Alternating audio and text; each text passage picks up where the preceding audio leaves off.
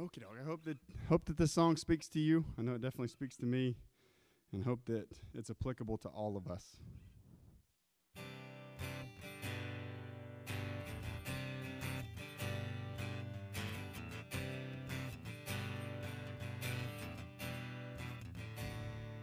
I've been keeping Jesus at a distance, so afraid to let him get too close. Between the two lives I've been living, as if he couldn't see them both. So afraid to feel the warmth of the fire, close enough away for me to hide. But instead of all my running, through darkness and the light, no more Jesus at a distance, no more pushing you away. I don't want to settle for the back row of the Sunday morning faith. So I'm holding nothing back now, 'cause there's nothing you don't see. No more Jesus at a distance, come change every part of me, every part of me.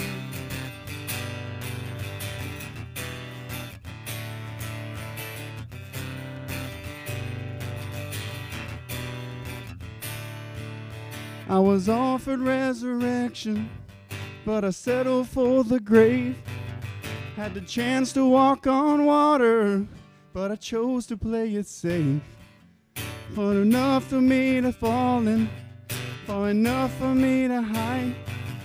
But instead of all my running, you still running after me. No more Jesus at a distance, no more pushing you away. I don't want to settle for the back row of a Sunday morning faith. So I'm holding nothing back now, 'cause there's nothing you don't see. No more Jesus at a distance, come change every part of me, every part of me.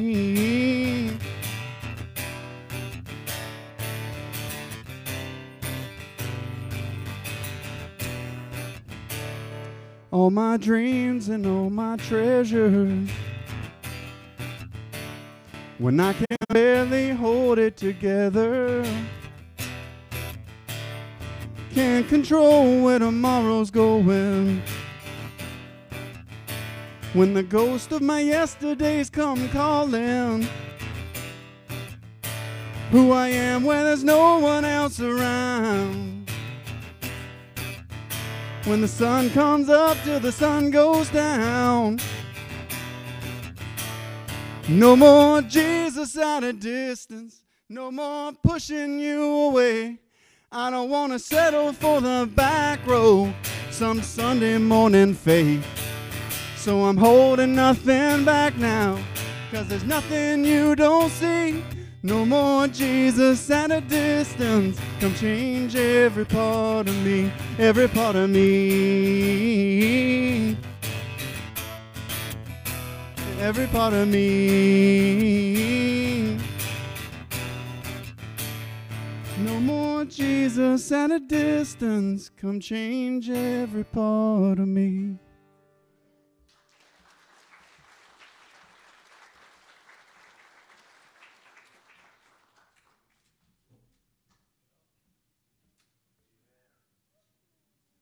Bibles and open to the book of Colossians. Colossians chapter 3.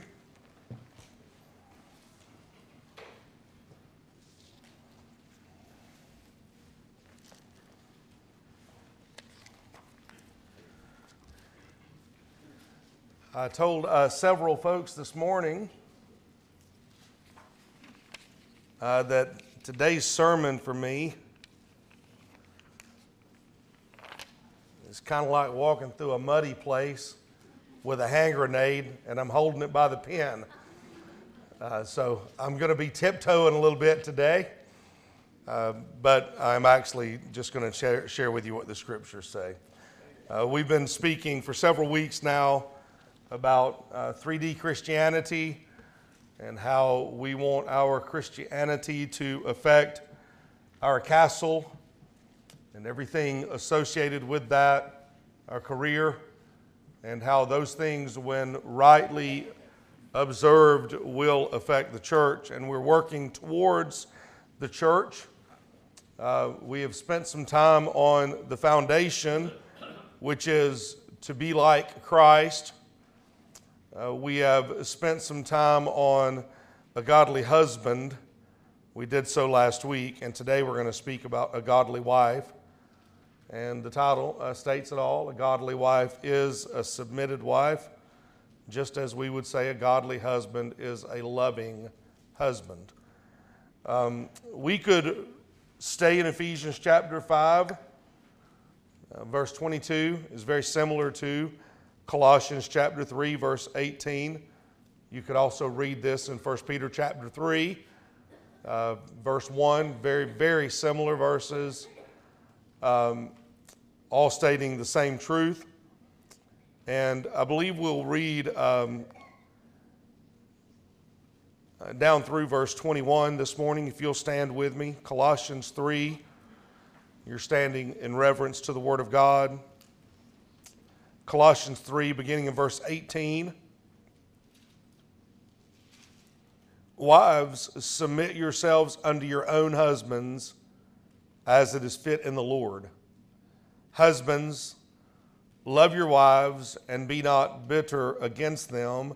Children, obey your parents in all things, for this is well-pleasing unto the Lord. Fathers, provoke not your children to anger, lest they be discouraged. We're going to focus on verse 18 today. And hopefully in the next couple of weeks, we're going to not only look at husbands and wives as we have, but look at parents, look at children, and then grandparents. Because I think it's all part of that castle that we talk about. I wonder if you'd go to the Lord with me now and you pray for me as I pray for you. I wonder if you'd ask the Lord to reveal to you truth that you've not seen before, to give you light so that you might walk in it. Father, we thank you for this good day. Lord, we're grateful for our time together. We're so thankful for the wonderful worship that we have enjoyed already and the talent that has been on display. God, that is talent given by you. And we're grateful that we're able to exercise it back as a part of the body. Lord, as we come to this time of worship in word, arguably the most important time of our morning, God, I pray that you would settle us, you would calm our spirits, and that you would quiet our minds. Lord, that we would open our ears and our eyes and our hearts unto the truth. And then, God, I pray that you, through the blessed Holy Spirit of God, would do a work that only you can do. Lord, I pray that as we see light, we'll step into light. And as we hear truth, we'll walk in accordance with truth. And as we have opportunity, Lord, we'll be obedient unto you. Lord, I pray that as we leave here today, we would walk differently than when we arrived, saying, truly, it was good to be in the house of the Lord. Father, I love you this morning. I'm grateful, and I pray that you'd bless our time in Jesus' name. Amen. You can be seated. We have discovered over the last few weeks the origin, the order, the obligation, and the opportunity of Christian marriage.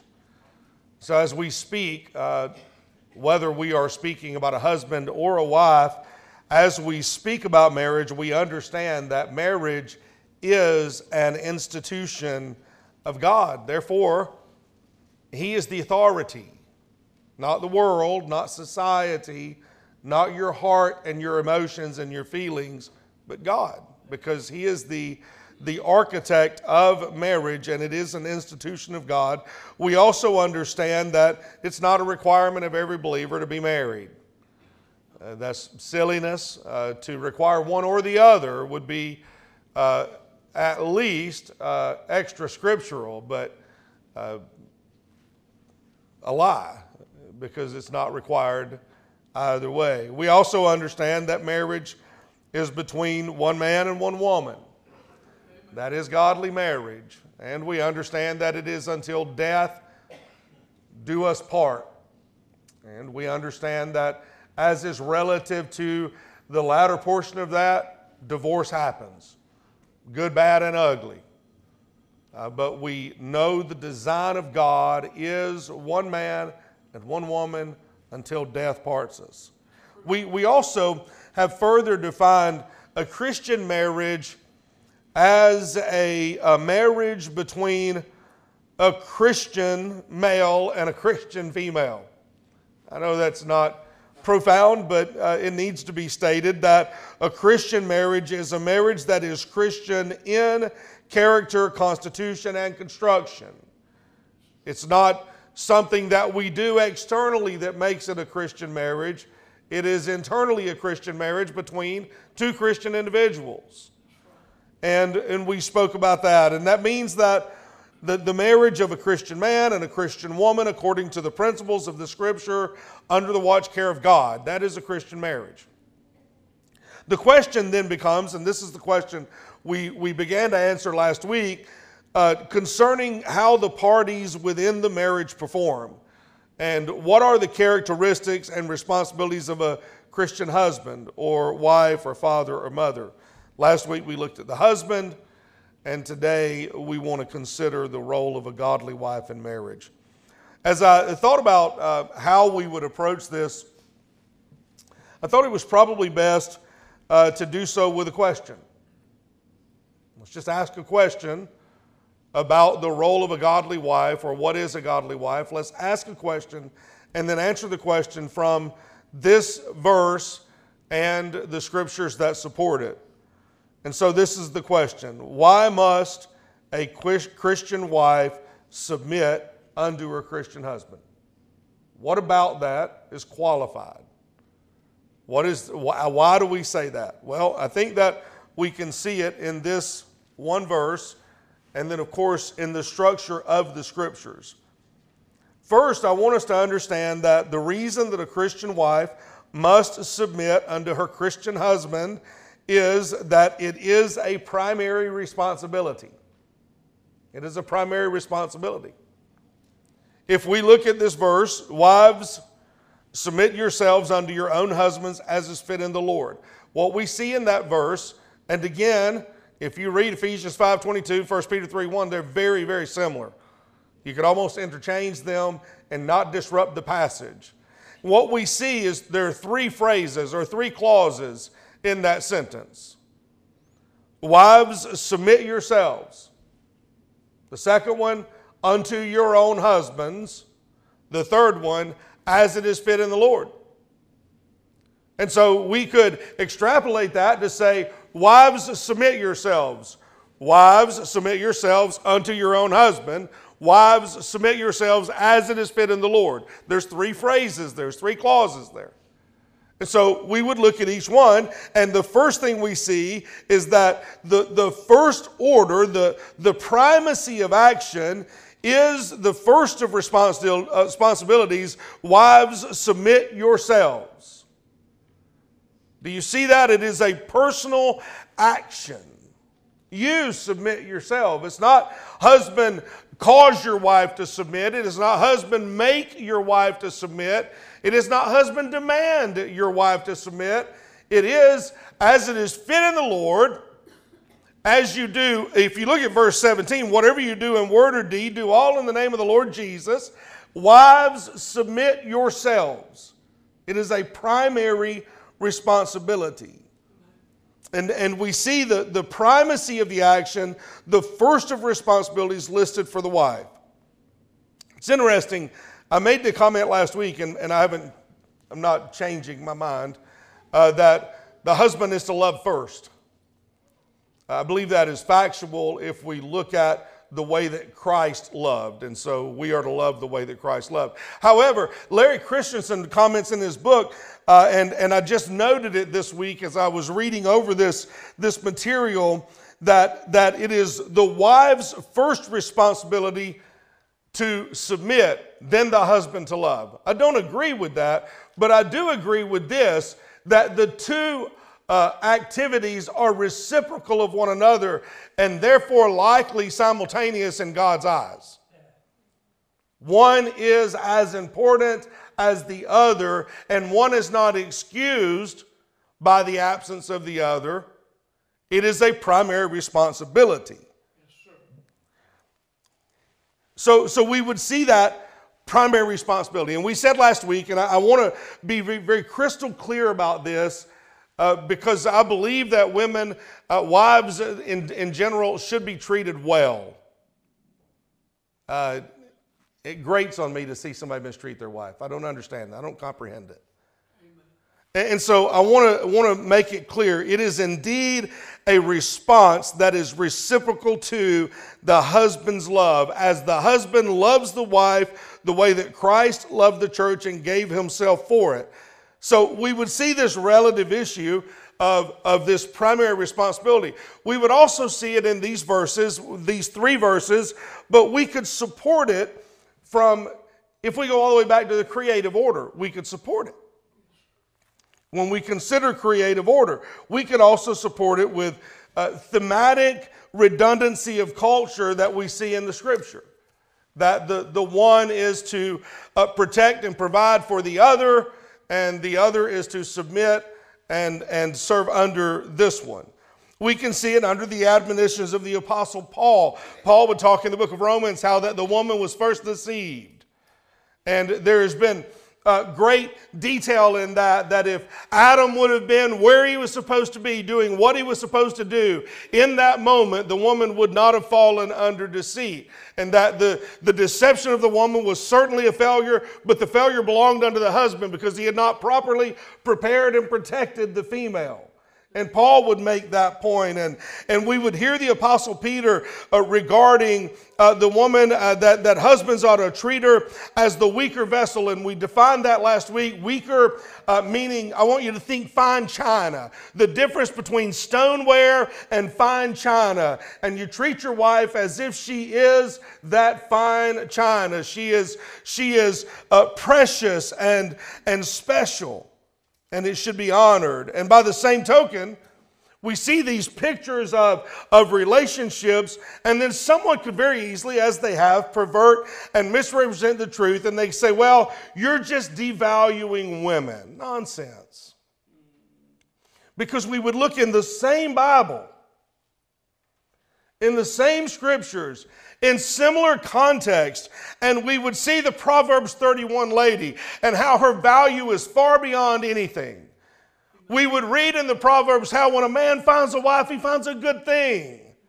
And we would understand the context of that, and we would read about the heroics of Esther, and we would read about the bravery of Rahab, and we would read about the courage of Deborah, and we would read about the prayerfulness of Hannah and the blessing of womanhood in childbearing. There is no disrespect pervade unto the female faction in the scriptures unless you first pervert and out of context share the scriptures. That's right, brother. So, we see that, but we also understand that there can be no question as to the responsibility and the responsible party and action called for in this passage. Wives, submit yourselves. That's what it says. I think that maybe we could ask a couple of questions here as well that might would provide. I see 3 questions that I think we can answer. What does submit mean? To whom are you submitting? And where is the line of demarcation? So what does submit mean? When we see that, wives, submit yourselves unto your husband, or let the women be in submission. When we see that, what does that mean? Well, let me tell you what it doesn't mean. What it doesn't mean is it doesn't mean diminutive. It does not mean lesser or inferior. Those are societal words, they're not scriptural words. That is not what it means. It has no impact. The idea of submit or to submit has no impact on equality. Certainly not in the eyes of God. It does not have any impact on the idea of importance in the program of God. In fact, it could be argued that the women are more important because of childbirth. So what does it mean? Well, it means to rank under or to be in order or organized underneath. It means to be subordinate. It is literally a military term. It is an organizational term. I had a lady argue this with me one time, and unfortunately, there's two things I don't do well. I don't argue well, and I've never been in the military. So I can say what I believe, but I can't substantiate it.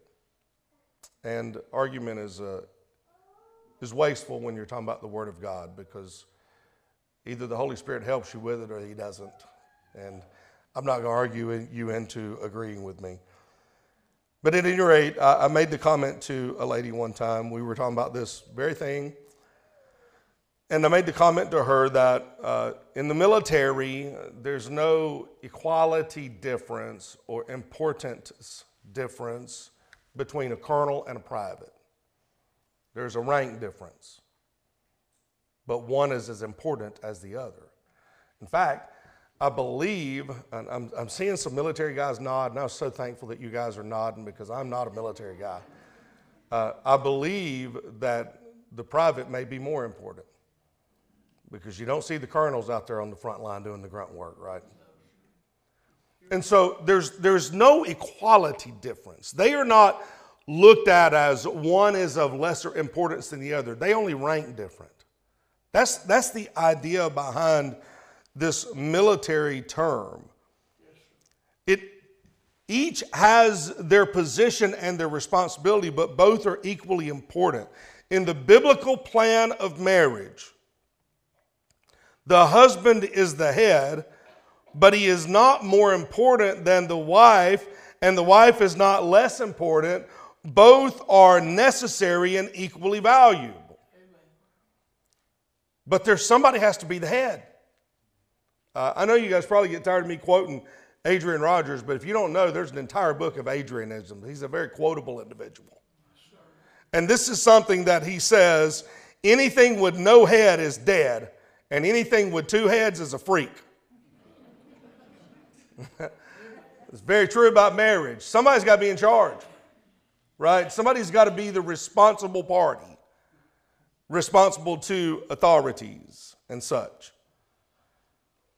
The book of James would state it a little differently, and again, I think this is where Dr. Rogers was pulling some of his inspiration. A double-minded man is unstable in all of his ways. That's true about marriage as well. If both parties are making decisions obscure of one another, there's going to be a problem, right? There's going to be an issue. And so someone has to be the head and submit. To submit simply means to arrange yourself under the head. And listen, very important, in reality, the head is Christ. Okay? So that asks the next question and answers the next question. We understand what submit means. Well, to whom are you submitting? Well, we stated this last week, and it's been stated many times over the years, but in complying with God's order for the family, we're indeed submitting to Christ. So if the husband is not in submission to Christ, he cannot possibly love his wife the way that Christ loved the church, because if he's not in submission to Christ, he is going to be in submission to self, and self always seeks self, irrespective of whom else is involved. And so we understand that the husband submitting to Christ is absolutely necessary in order to love the wife the way that Christ loved the church. Likewise, when the wife submits to the husband, she is literally submitting to the headship of Christ. That's why it removes this idea of you do and I will. No, let's both. But either way, I'm going to do what I'm supposed to do. I'm going to submit to Christ, or I'm going to serve Christ. When we do that, we're seeking to serve Christ in humility and in our service. And if we do that correctly, as is fit in the Lord, the Scripture would say, we may win the other. That does not mean, by the way, that the wife is commanded to be submissive regardless of the husband's behavior. Now, I told you last week the two aren't relative to one another. Both are equally responsible. But there's a line. That doesn't mean that the wife is to be submissive no matter what the husband says or does. But what it does is it affords a certain grace to the marriage situation that as the wife submits to the husband, she is submitting unto the Lord. It is her testimony. So we see what does submit mean, and we see who you're submitting to. Well, where is that line? Because this is the favorite conversation, right? It doesn't matter what you're talking about. You start talking about abortion, somebody's going to bring up the absolute worst case scenario. Put you in a spot where you look like an animal if you answer honestly. Same thing happens when you start talking about this. So at what point can someone refuse to submit and still consider themselves to be in the center of God's will? Or more simply put, when is it okay to not submit? And what we call those, I think, again, I'm not a good arguing individual, so therefore I'm not a good debater, and I don't know debate terms, but I think that's a straw man argument. I think that's what you would say that is. The straw man argument has the act of inventing or creating the worst possible case scenario imaginable and then seeking to excuse the expected behavior based on that argument, right? So you'll hear kids do this too, by the way. If you work in children's ministry, not children as much as youth, when we start talking in a couple weeks about honor your mother and father, they're going to tell you how bad their mom and dad are. Now, that doesn't always happen in a church environment. You work in a camp environment, it happens. And can I tell you something? A lot of times they're telling the truth. It is bad. It's very difficult to answer those questions because you've brought in the worst of human nature into it. How do we answer that? Well, this is what I would say. If the husband is acting in direct opposition to the revealed will of God, then the wife should not submit. This is the problem with that. And it is the husband's responsibility, and he's going to answer for it, but this is a problem with that. The reason that God establishes order is for protection. The reason that men ought to be under the headship of Christ is because it is the safest place that we can be, and it lessens the authority by which we must act of our own accord. We have the authority of Christ under which to act, and therefore receive the protection of Christ. In the same model, the reason the wife is to submit under the husband is because there are certain things that God did not design the female to do. And when they are out from under submission to the husband, then they are forced to do those things. Well, is that wrong? Well, it's not particularly wrong that they did them.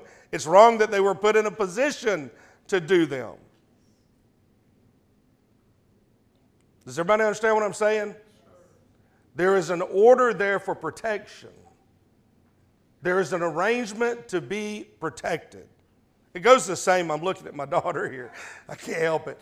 I'm looking at her. It goes the same for a young lady who is not married and living at home. Your spiritual head is your father. He's responsible for you. There is protection that he affords. You're responsible for her. And you have to answer that. You've got to stand up in that moment. That's why I get so vehement when I talk about fathers who hand the care of their daughter over to their mother. It's not her responsibility. It's your responsibility. You're the father. You ought to bear up under that burden, no matter what it means, no matter how bad she dislikes you. There was a time Kayla didn't like me. It's very difficult to understand because I'm a likable guy. But we did what we had to do, right? So can the wife get out from under the headship of the husband? Well, she can, but you have to understand it exposes her to dangers which God did not intend for her to contend with. Those things were meant to be contended with by a spiritually correct male. Do you see how quickly things start running off the rails when you don't act right, Dad? Now mom has got to make decisions she shouldn't have to make. So the short of it is this, and I think this is probably the best advice anybody could give you when you think about when do I not submit. Well, it's impossible to handle every scenario, but this is what I would say. If you will seek, wife, I'm talking to you, if you will seek through prayer and study to obey and submit to the Lord, you cannot go wrong. Do you hear me? Does that mean sometimes you may end up in a situation where your husband is a scoundrel and you have to get out on your own and make some decisions? Maybe so, but you need to be in prayer and study submitted to the Lord. Amen. Right? And there's protection in that. Submission is a primary responsibility.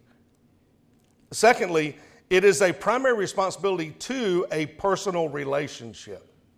This is a personal relationship. Wives, submit yourselves to who? Your own husband. That's interesting. There's a lot of undertone in that. And I can see how we would blow past it, but we should not. So the second phrase talks about your own husband. So this is what we know. The principles that we're talking about in this passage, in Ephesians chapter 5, and 1 Peter chapter 3, and 1 Corinthians chapter 7, the principles that we're talking about are aimed at married folks, married individuals. There's a certain connotation that goes with that, right? Because you weren't born married. You chose to and then went through things to be married. You are a married individual. So what we understand is this is to them. It is to people who have committed unto one another to become one. That's what marriage does. The two cleave together and the twain shall become one. Let not man put asunder that thing which God has put together. And so it is speaking to those. So the presumption should lend itself to the fact or the truth that we are talking to people who have become one. Your own husband, the other half of who you are. So we recognize that. And when we consider the two becoming one, then we must consider the self-benefit involved in the relationship being perpetrated according to the Scriptures. Right? So if a husband is loving his wife, his Christian wife, he's a believer, she's a believer, they're married, the two are trying to become one, and he is loving her as Christ loved the church, it is beneficial to himself to love her as Christ loved the church because she is the other half of him. Likewise, if a Christian woman married to a Christian man in a Christian marriage is submitted unto the Lord and submitted to her husband, it is beneficial to herself to be in that submitted relationship. If it helps one, it benefits the other because the two are one. It's a personal responsibility. There's two things I would say about that in that personal responsibility, and I think these are a little bit more in the line of a direct comment. First, he is your commitment, ladies. He's your commitment. When you married him, you committed unto him your trust and respect. That's what you did in the marriage ceremony. He's your commitment. And likewise, when he married you, he committed to provide and protect. You say, well, that's not what our vow said. It makes no difference what your vow said. You got married in America, that is what you were saying. He was saying, I'm Tarzan and you're Jane. And I'm going to fight off all the beasts in the world to protect you. That's what was happening. He is your commitment. Those vows that are stated at a wedding are oftentimes, sometimes they're manipulated. You know, I wrote my own vows and all that, and it's fine. We're not here to talk about that. A lot of times they're just kind of rattled off. You know what the Bible says about a vow? It is better to never vow than to vow and not keep it. You can excuse the word vow in 90% of the activities in your life if you choose to. But those things that you do at a wedding, those are called vows. Why? Because they're vows. And when you said that, when you made that vow, you were making a commitment. He is your commitment. Now, those vows are commitment and consecration. So this is what the truth comes out. It doesn't matter how the world views those vows. It does not matter what the world says about those vows. We're not obligated or to please or agree with society's views on vows. Because society did not create you. God did. And a societal marriage is not a Christian marriage. A Christian marriage is done under the watch care of God.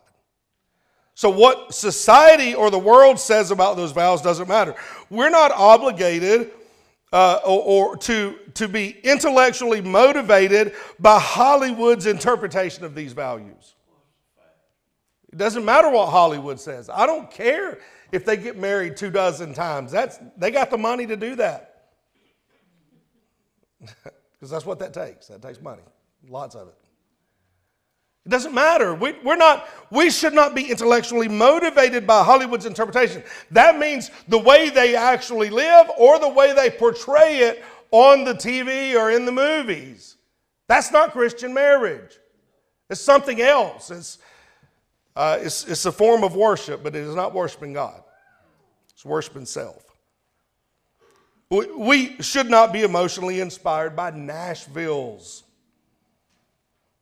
interpretation of these values. What they sing about on the radio, that's not Christian marriage. That is a lie. It is a lie to keep you out of a happy, satisfied, God-centered Christian marriage. It's a lie. You should not be motivated by that. You shouldn't be inspired by that. Those people, by the way, are not responsible for your actions. You are. So we would ask very simply, why should you submit to your husband? Well, because at some point in time you said, I do. And you should have meant, I will. It's a commitment. Yes. The second part of that is not only is he your commitment, you are his completer. The two become one. I stated this last week, and again, this is, I'm embarrassed to say it, an Adrian Rogers quote. Eve was made to be Adam's completer, not his competer. He's the one that stated that. He also said that Eve was made for Adam and not for Steve. There's an important thing right there too, but you worry about that later. Your husband is incomplete without you, ladies. He is incomplete without you, and you are incomplete without him. Every healthy married couple realizes that, and every married couple that does not realize that is not healthy. If you have friends that disagree with that, their marriage is not healthy. You better not be imitating that marriage. You may as well imitate the one Nashville sings about or Hollywood portrays, because that's the direction it's heading.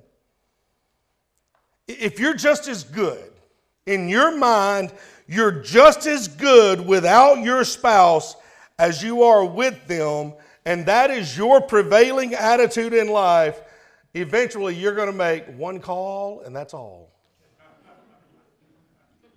Right? You hear me? Yes, sir. You are not. If you were married in the eyes of God to the one that God set aside for you, you are not as good without them as you are with them. They complete you. Amen. Carla has made me and is making me a whole person. I can say that unashamedly. Sure. It is a fact. In fact, If God chooses to separate us by death, and Lord, I hope He doesn't, but if He chooses to separate us by death, whichever one of us is left will be less than a whole person until God completes us again. Whatever means He uses to do that. And if you know anybody in your life that has lost a spouse, you know that's true. They are incomplete without that other person. Well, we should know that while we're living, not after we're dead. And we should live in accordance with that. When you married your husband, I hope you didn't marry him as a project. I hope that he was all that you needed when you married him. But as we mature, we should want the best for one another. We should desire to see the other person grow and mature and be committed to helping them be their best. And we do that, listen, not by grooming and instructing, but by loving and encouraging and becoming the rest of them, completing them. And that's reciprocal. You're not the Holy Spirit in his life, but you are very important to who he is and who he's going to become. A godly wife submits because it's a primary responsibility to a personal relationship, lastly, which is a proper response. That's what it means when it says, as is fit in the Lord. That literally, that final clause there, that phrase, it is fit in the Lord, as it is fit in the Lord, it basically means as is proper or fitting or as is expected. The Amplified paraphrase states it this way, as is right and fitting and your proper duty in the Lord. Right? That's a pretty clear explanation. And I believe we can view that in two ways. First, it's expedient for the marriage. And second, it's expected by the Lord. So what we understand is that this is the best thing for the marriage. It is the most productive action for the health of the marriage. It is the response that will most benefit the marriage and make it strong. So we would say, okay, can we argue, fuss, and fight? Well, sure. But it's not the most edifying atmosphere for the marriage. What did Paul say? He was talking about personal behaviors, but he said, all these things are lawful, but they're not expedient. So can you live in a war zone? Well, sure you can. But it's not very edifying. Who wants to live that way? Could we jockey for control back and forth as if we're playing some kind of game of tug of war? Well, sure we could, but it's not a very enjoyable atmosphere. Are there successful marriages wherein the actual order is incorrect? Well, possibly, but I think it depends on your metric for success. How do you define success? Are there successful marriages in God's eyes that are in the wrong order? No, there are not. That would be a pretty straight answer. Second, and most importantly, it's expected by the Lord. There's no mystery as to what the Bible teaches concerning marriage and the order of the Christian home. From inception, it has been well defined, and historically speaking, we said this already, it's been agreed upon. It can be, and it has been argued or wrongly defined, but only by manipulating words and concepts and themes. The husband is to love the wife as Christ loved the church.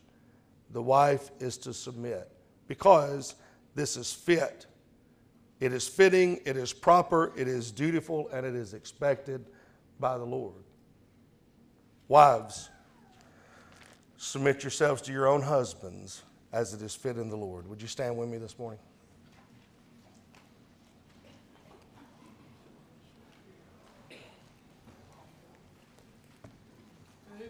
Last week, we spoke to husbands. This week, we've spoken to wives.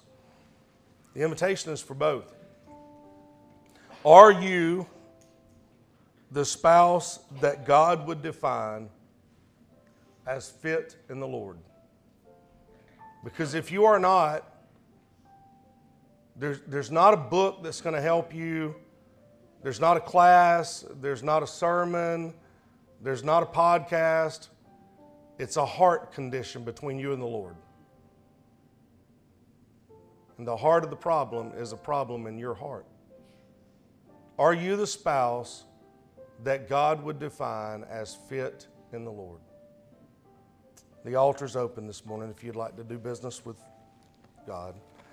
Lord, we love you this morning. We're thankful for this day. Lord, I pray you'd bless this time of invitation in Jesus' name. When we walk with the Lord in the light of His word, what a glory He sheds on our way. While we do His good will, He abides with us still, and with all who will trust and obey. Trust and obey, for there's no other way to be happy in Jesus but to trust and obey. Not a shadow can rise, not a cloud in the skies, but His smile quickly drives it away. Not a doubt nor a fear, not a sign nor a tear can abide while we trust and obey. Trust and obey, for there's no other way to be happy in Jesus but to trust and obey. Not a burden we bear, not a sorrow we share, but our toil He doth richly repay. Not a grief nor a loss, not a frown nor a cross, but is blessed if we trust and obey. Sing that last chorus. Trust and obey, for there's no